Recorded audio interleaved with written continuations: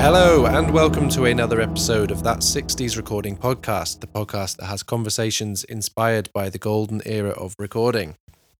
Okay, so I'm going to start a very slightly different series of podcast episodes, and I will warn you, they are sort of technical. I know that there's a mixture of listeners to this podcast, sort of people that are generally interested in 60s music, and then there's musicians and producers and engineers. And all sorts. But this series of lectures is more geared towards people who are interested in studios and sort of the technicalities of recording. That doesn't necessarily mean that you have to be doing any of those things in order to enjoy this. You might just enjoy picking up a few nuggets of information. Anyway, so Ted Fletcher, who I spoke to a few weeks ago on the podcast, has a series of lectures up on his website.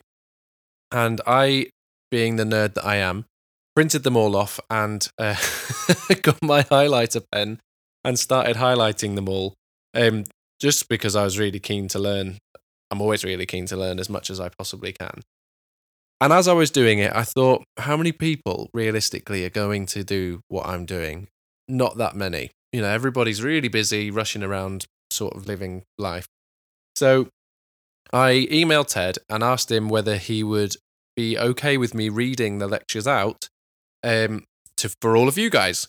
And he was absolutely fine with it, which is typical of the character that you can see coming through in my episode with him, the interview episode, that is. The lectures cover a wide range of topics, all to do with sort of the technicalities of the recording process. They are quite technical. Ted's obviously extremely knowledgeable about sort of electronics and audio electronics and that kind of stuff. So it might be that I count myself in this category, by the way, that you pick up 50% of what's going on, or it might take you a few listens to really understand what's going on. And there's likely to be things in there that you know already, but as with anything slightly academic, there's a lot of context going on. And it's really important to just sort of go with the flow for a while because it all wraps up back in the end. I've loved it. I've really loved it. I love getting into the mind of someone of Ted's capacity. You know, he's such an intelligent guy and he's done some incredible things. You know, that the Joe Meek compressor he designed is legendary. You know, it's absolutely legendary. And to get in the mindset of somebody like that through an interview, you know, like I did with him before, but also now as a lecture series to really understand, you know, when he sits down to design a compressor, what's he thinking about? Where has this all come from? And of course, he's had so much experience working with Joe Meek himself and doing a lot of the other technical things that he's done throughout his life. It's just a really rare opportunity to get a window into his mind. And hopefully it's easier for you, now that I've had a chance to sit down and read these and record these for you, to just absorb them rather than having to sit on your computer screen and read through them. That's the idea anyway. I really do hope that you get something from it. You know, it's been absolutely brilliant for me to sit and read through them all and then have to read them out. You know, I really enjoy it and I love listening and learning about these things. And my philosophy with this podcast has always been, if I enjoy it, then my hope is that you guys will enjoy it too. So yeah, this will be, I've got the pile of lectures here next to me. I think there's about 6 of them. So this will be the next period of time's worth of episodes. If it's not for you, then I'm sorry. Maybe you can just dive back into some of the old episodes. I don't know. Anyway, this is what we're doing. And Ted did ask me to put a caveat sort of on the front of these. He's asked for me to just make it clear that these were written sort of 20 odd years ago. And although they're quite accurate, they were written to be delivered at universities. So they do skip a lot of sort of technical information. As with anything, you could pick apart all of the little nuances of every sentence and you could provide context for days. But he just tried to condense it all to one lecture. And there was also moments in the lectures that when he delivered them where he went vastly off topic and took questions and all that kind of stuff, which we're obviously not able to do here. Although I'm very sure Ted would be willing to answer any questions. You know, maybe if you do have some technical questions based on some of these episodes, you could get in touch with me and we'll do a Q&A episode if it comes to it. So yeah, just bear that in mind when you're listening to it. Okay, So here we go. This is lecture number 1, which is entitled Good Sounds, Equalizers and Compressors. At risk of just blabbering on even more, I haven't done a huge amount of reading of stuff, I'm not, I don't have a contract with Audible or anything like that. So I've tried to read it in the clearest, steadiest paced voice I possibly can. I hope it's acceptable. Just listen to the information, don't listen to me. Right, enjoy this, and I will speak to you at the end.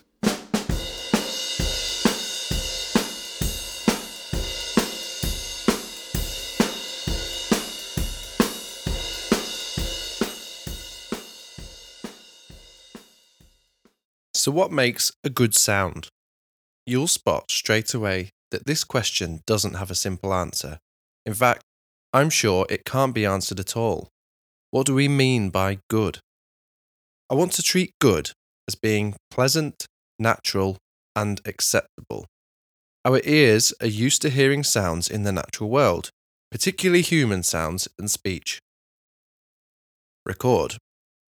When we record those sounds and play them back, we want them to sound either as natural as possible or like a nicer version of the original sound.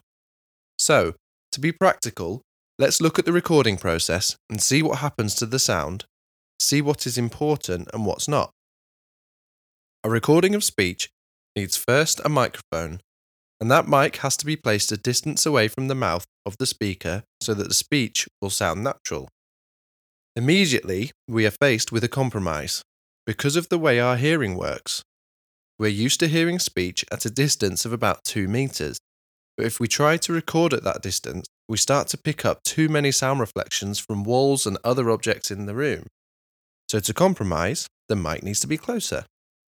So we choose a distance of around 20 centimeters.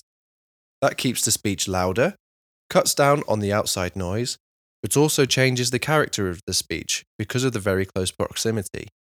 It tends to make the low frequencies more pronounced, but that's not too serious and certainly not unpleasant.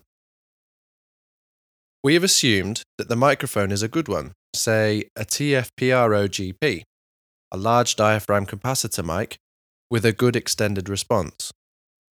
That speech signal from the speaker is being converted into very small electrical signals that go to a mic preamplifier. This needs to get the signal high enough to feed into the recording system, whatever that may be. For the moment, we will say it's a computer sound card and a lump of flash memory. It's here at the mic preamp that we hit the real first critical problem area in the system. The vast majority of microphone amplifiers nowadays, including those called Valve, make use of so-called specially designed low-noise audio amplifier ICs. If you're an engineer, you may look up the recommended application circuit for an IC, together with its specification, and, because the manufacturer dearly wants you to use his chip, you will be very happy with the simplicity of the application circuit and will marvel at its low noise, low distortion, and general performance. But sadly, there's a whole lot that the IC manufacturer doesn't tell you. In fact, there's a whole lot that even he doesn't actually know about his own product. If we could use the IC in the way that the manufacturer intended, then it would perform wonderfully. Of that, there is no doubt. But the real world isn't quite like the test lab. Those electrical signals coming from the microphone are at a volume level of, say, -60. This is a very loose way of talking, but it's best to try and keep it simple. Which means that the operating level of the signal is at -60 dB. So the signal to get up to an operating level of -4 dB, which would be a reasonably sensible level for a digital recording, one would expect to need to set the microphone preamp to have a gain of 56 dB. Fine, that gives us the right working level, but there's a problem. Although the speech from the microphone is at -60 dB, the sound of the S's and T's produce momentary voltages that would relate to a peak level of nearer -25 dB or even higher. Those transient peaks don't sound loud because they are of such short duration. The T and K consonants are the worst offenders. Clipping. You might say, but if you don't notice the peaks, then why not clip them off? And that's a perfectly good idea, and in practice, That is what happens. But we're moving too fast. We have a transient of minus 25 dB, and the gain of the preamplifier is set to 56 dB. That means that the transient is going to come out of the preamp at a level of 56 dB above minus 25 dB, which is now plus 31 dB.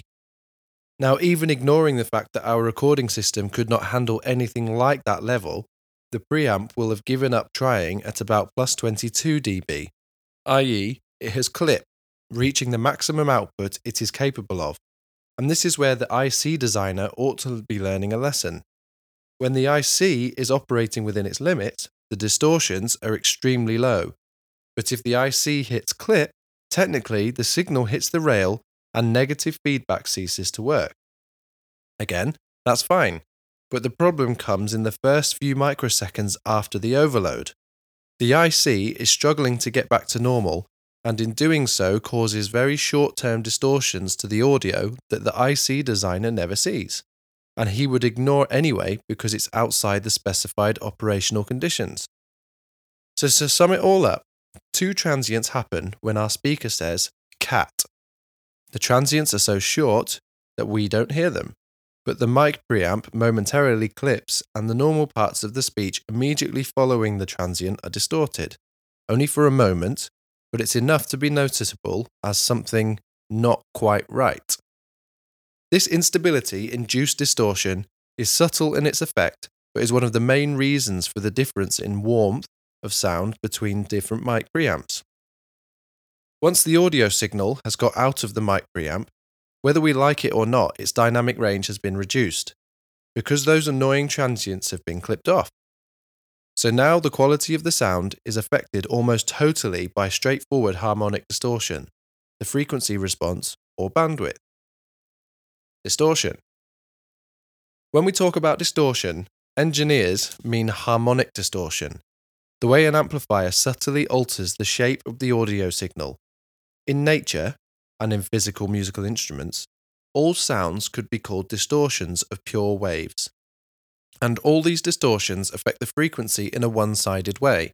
That is, the top of the wave is squashed more than the bottom, or vice versa. This type of distortion adds harmonic content to the sound in a musically pleasing way. It's called even-order distortion. In integrated circuit amplifiers, the arrangement of components is symmetrical for the top wave and the bottom wave. This means that any distortion that occurs is also symmetrical, but this is not a natural sound. The effect of the ear of this third harmonic or odd order distortion is extremely unpleasant, and very slight amounts of it can be heard. When there is distortion just discernible, the sound starts to be brittle and ragged. Higher levels of distortion sound as though the signal has been treated with a cheese grater. Bandwidth. But let's assume we have a really fine mic preamp and we have minimized all these distortions. How is the signal sounding? We're taught that we hear frequencies between 20 Hz and 20 kHz. We're taught wrong. Those figures are a comfortable compromise, but don't really mean a lot. At the low frequency, we can recognize with our ears frequencies down to about 30 Hz, although there's no clear cutoff. More importantly is the fact that we experience low frequencies from about 100 Hz downwards with the whole of our bodies. So frequencies as low as, say, 8 Hz are important if we're trying to achieve realism. At the other end of the spectrum, we can hear up to around 12 kHz clearly, although this depends a lot on how many beers you've drank the night before. At 12 kHz, the sound is audible, but the quality of the sound is not discernible. Above 12 kHz, we can tell that there's something there, right up to 20 kHz and even beyond. In the mid-ranges, the ear is amazingly sensitive to the tiniest effects of distortion or phase shifts, particularly around the 30 kHz region. And incidentally, this is where a great deal of directional information is used by the brain. A signal source that is off to one side can be pinpointed because of the minute time difference in the sound reaching the two ears. I did some experiments on stereo direction sensing back in the mid-80s and proved conclusively that it's actually phase, in the form of time difference, that gives us most of our direction sensing ability. In short, The ear is fantastically sensitive to being fooled in the mid-ranges, that is, say 500 Hz up to 3.5 kHz. Outside those frequencies, it's less particular, but there are some odd effects to do with extremes of bandwidth. Restricted bandwidth. It's an interesting experiment to find out what happens to perception when bandwidth is restricted. Listening to any sort of speech or music, if the bandwidth is restricted at the bottom end or top end, it is instantly recognized. However, if the bandwidth is restricted in a controlled way, removing low frequencies and high frequencies equally, then the result to the ear is remarkably acceptable, even when the restriction is severe. This effect has been very useful in the past. In the cinema, the bandwidth of optical film was about 150 Hz up to about 4.5 kHz, and lumpy at that. But it still sounds acceptable because the signal was filtered top and bottom using the Academy filter. Practical bandwidth. So what would be a practical bandwidth for digital recording? It depends on what you're trying to achieve. I think it's possible to set the bandwidth to suit the program. There is no point in extending the bandwidth below, say, 30 Hz if the end product is likely to be listened to on small radios or in cars. The problems are not only in what's possible to hear, but also a physical problem with loudspeakers. The distance a loudspeaker moves is inversely proportional to the frequency.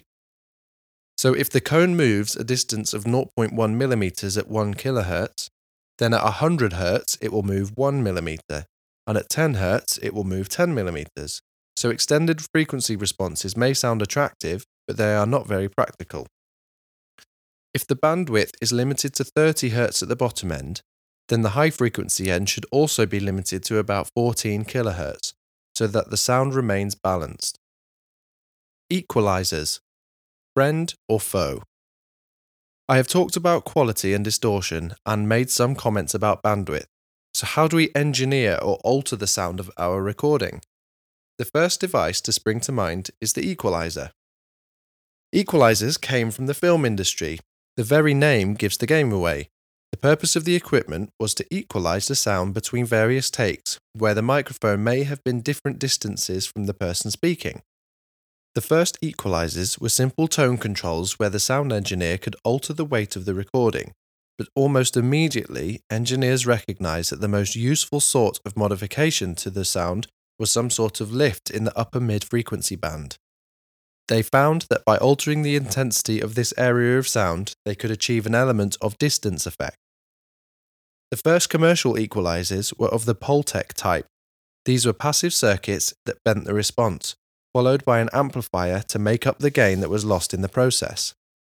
They were basic circuits dealing with two selectable frequencies.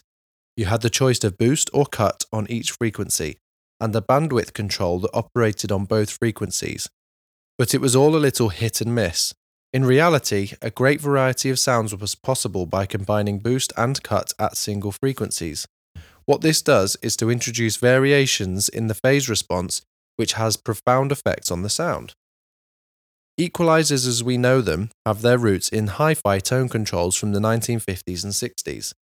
In the mid-50s, an engineer working for EMI at Hayes just outside London, a man called Peter Baxendale, had an idea for a circuit type that had some supreme advantages over anything that had been around before.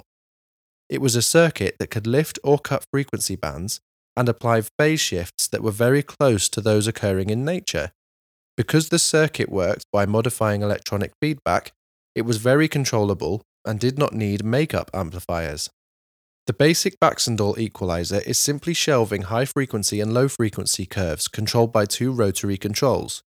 Both the low-frequency and high-frequency have little or no effect at the center frequency, normally around 1 kHz, but have increasing effect out towards maxima at about 100 Hz and 10 kHz.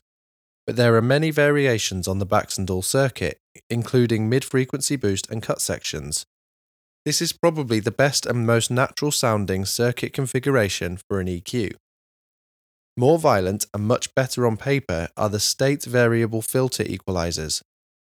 These are based on clever filter electronics where it is possible to tune circuits to precise frequencies and vary the Q, quality factor, of the peak. This sounds fine in theory, But in nature, there is no sound that contains high Q values.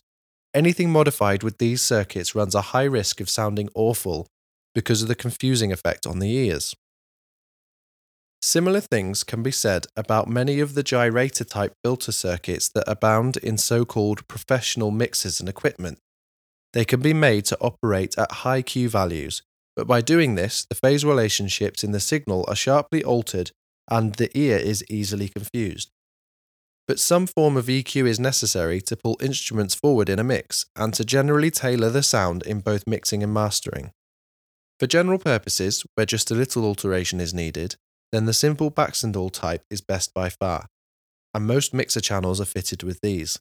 But where there are tunable mids, beware of overuse. In mastering, a much more specialized form of EQ is required, one where one can control bandwidth and produce shifts in tonal balance while being sure of retaining phase relationships and so a clean and transparent sound. My own P9 EQ is designed precisely for this purpose, with Baxandall-based high-frequency and low-frequency controls, but with the addition of selectable frequencies and two mid-frequency sections where the peak is determined by a passive inductor-capacitor combination. To make the whole process repeatable, every control is a calibrated switch. At the risk of sounding really boring, I have to repeat what you must have heard many times before. Don't use an equalizer unless you have a clear idea of what you are doing or trying to achieve. Distorting. Using an equalizer is distorting the audio signal. It's changing its spectrum, altering the relative loudnesses. Gentle use of equalization will pull sounds forward or push them away. Any more violent use will cause confusion to the ear and destroy the illusion that the brain has created. It's almost like looking at one of those three-dimensional computer pictures that you have to train your eyes to see. Once you see the hidden image, it's clear as anything. But if anything disturbs you, the image collapses and your eyes see chaos. Of course, there is a place for more extreme equalization. It's in effect where you'll be trying to get a particular guitar sound or make the piano sound even more striking. And yet, isn't it strange how often you think you can achieve an effect with just a bit more EQ, yet when it comes, it really doesn't work. All you achieve is brown mush or grating distractions. No, the best engineers are very sparing with the EQ. They use very small amounts of tilt to achieve positioning and detail, but they rely heavily on microphones, microphone placing, and good performance to get good recordings. Compression. During the mixing process, the three factors which most affect the placing of the sound in a mix are relative levels, relative frequencies, and compression. The relative levels are taken care of, obviously, in the mixing process with faders. The relative frequencies can be adjusted to some extent with EQ. So we come to the most neglected factor, compression. Now, we are not talking about compression as a method of reducing dynamic range here. That's a function of compression where the aim is to make the effect as transparent as possible. It's just to fit the signal into the available dynamic range on the medium you're working with. Very briefly, this is best achieved nowadays by some very clever computer algorithms that operate independently on different frequency bands, yet are timed cleverly so that they are not noticeable, except for their dreadful misuse on Radio 2, where the voices of the presenters make me cringe. What we are talking about is three areas of compression.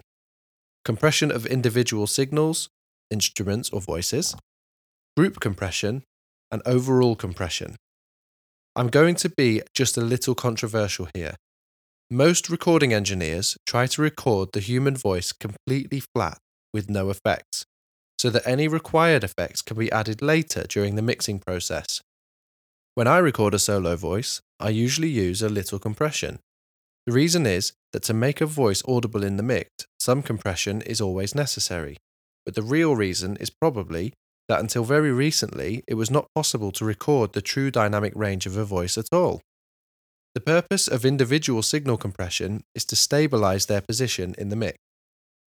If you have read any of my writings about compression, I generally go on about the automatic biological compression effect of the ear, how our ears turn down loud sounds.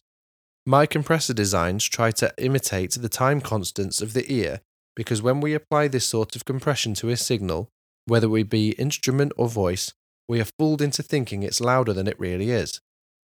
In practice, this works really well, and my own tests demonstrate, to me at least, that the number of signals individually compressed can be mixed without causing confusion. Of course, individual signal compression is almost always necessary for an artistic reason as well. It's needed to control the dynamic range of the loud parts and to make the quiet parts usable.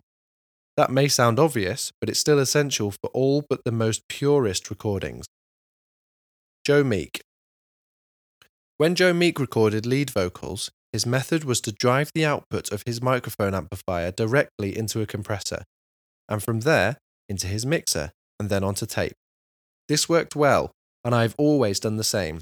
In fact, that's the basis for the various voice channels that I have designed over the years. The P10, the mighty twin. To digress for a moment, the latest voice channel that's just finishing development will be a combination of mic amp compression with limiter function and with an equalizer. It will be a transformer-linked mic preamp followed by an asymmetric compressor that takes into account the way the human voice is very non-symmetrical, and then the EQ.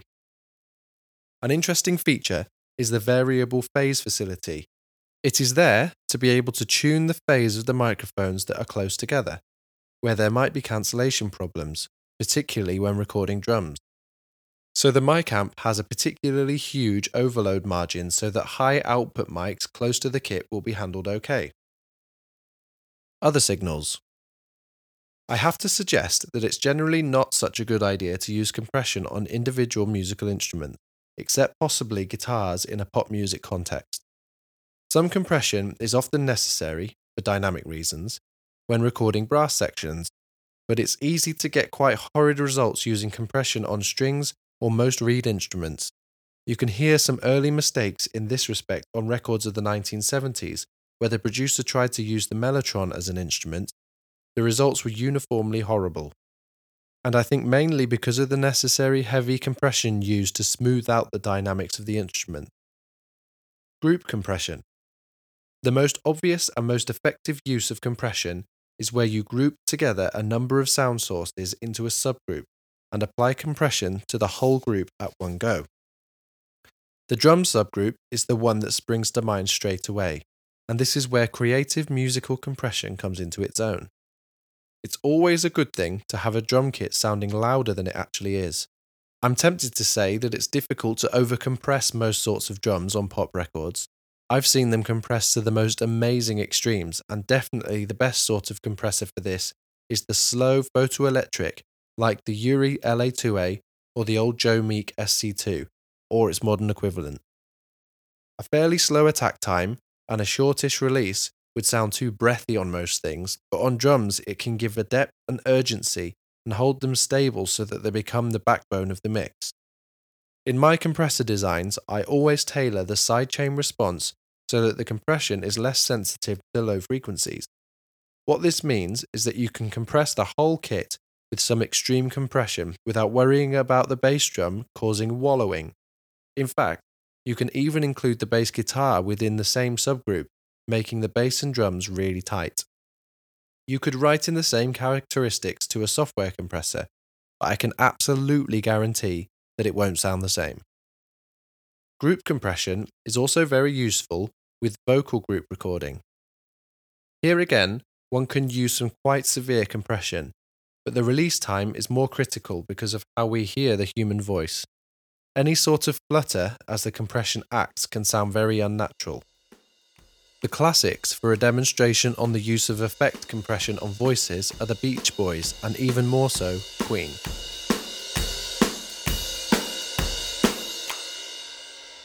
So there we have it, the first in this little series of lectures by Ted Fletcher, and I really do hope that you enjoyed that.